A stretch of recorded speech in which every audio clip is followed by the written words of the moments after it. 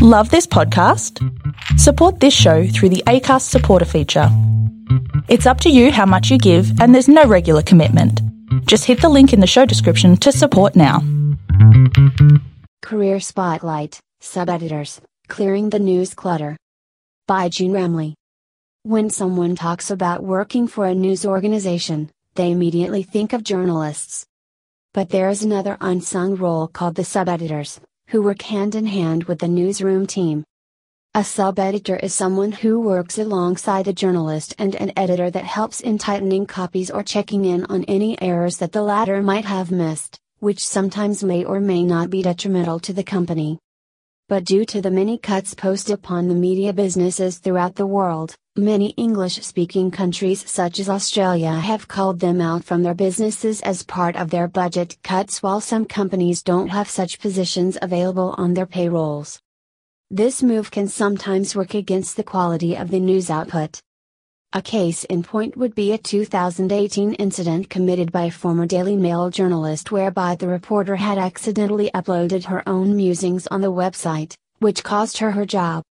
Such a mistake could have been easily prevented if a sub-editor had been employed by the company.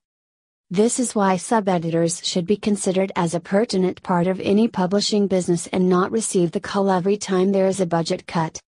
In countries such as Malaysia, where English is widely spoken but still considered as a second language, the need for sub-editors is still very much alive and kicking, as they are still regarded as an integral part of any publishing business.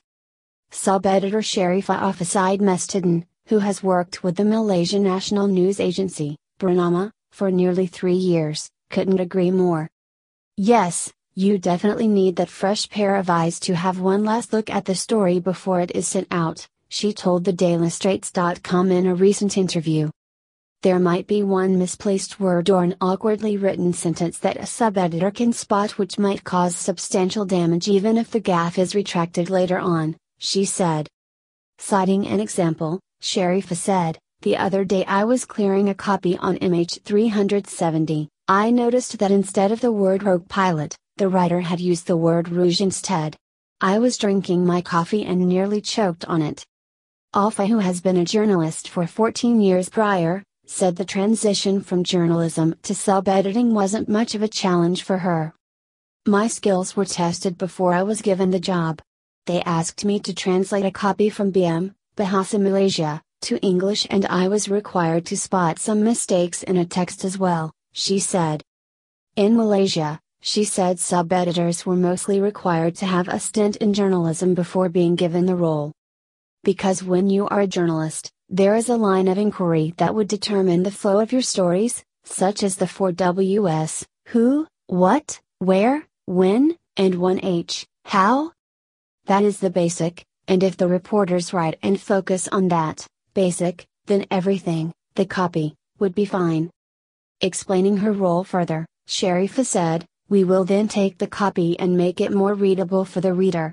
Make sure the paragraphs are correct, the punctuations are in the right places, and the grammar is correct and it is written in accordance with the house style." Even flash alerts, the one-liners used to announce breaking news, get the last look from a sub-editor before it is sent out. "It is very easy to miss that one little word that can make all the difference," she said. She added these checks and balances had to be done despite the news agency placing a great emphasis on speed. "I work at the international desk and I clear about 15 stories a day, with a 300-word story taking me about half an hour to do," said the mother of 2. "I may take time to rewrite the headlines, as a lot of people tend to read the headlines these days before clicking on the story. It has to be catchy enough to make people want to read." Sharifah knows what to expect in terms of her daily workload, as it is communicated well to her beforehand through desk meetings, which had now been temporarily pivoted to WhatsApp's group messages due to the COVID-19 work from home policies. Sharifah also said her job involves a lot of sitting down and computer-based work. One of the challenges of this job is that this is a desk-oriented job and there are health problems associated with sitting down too much.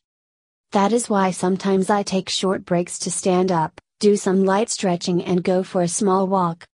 Another thing that sub-editors tend to suffer from is information overload from reading and clearing a large number of copies. Thus, they are prone to switching off once they clocked off from work. I watch Netflix and I interact with my kids and talk about their day and all things non-adult like, and nothing about the world or current news or what politicians are up to. To contact this reporter, email editor@dailystraits.com.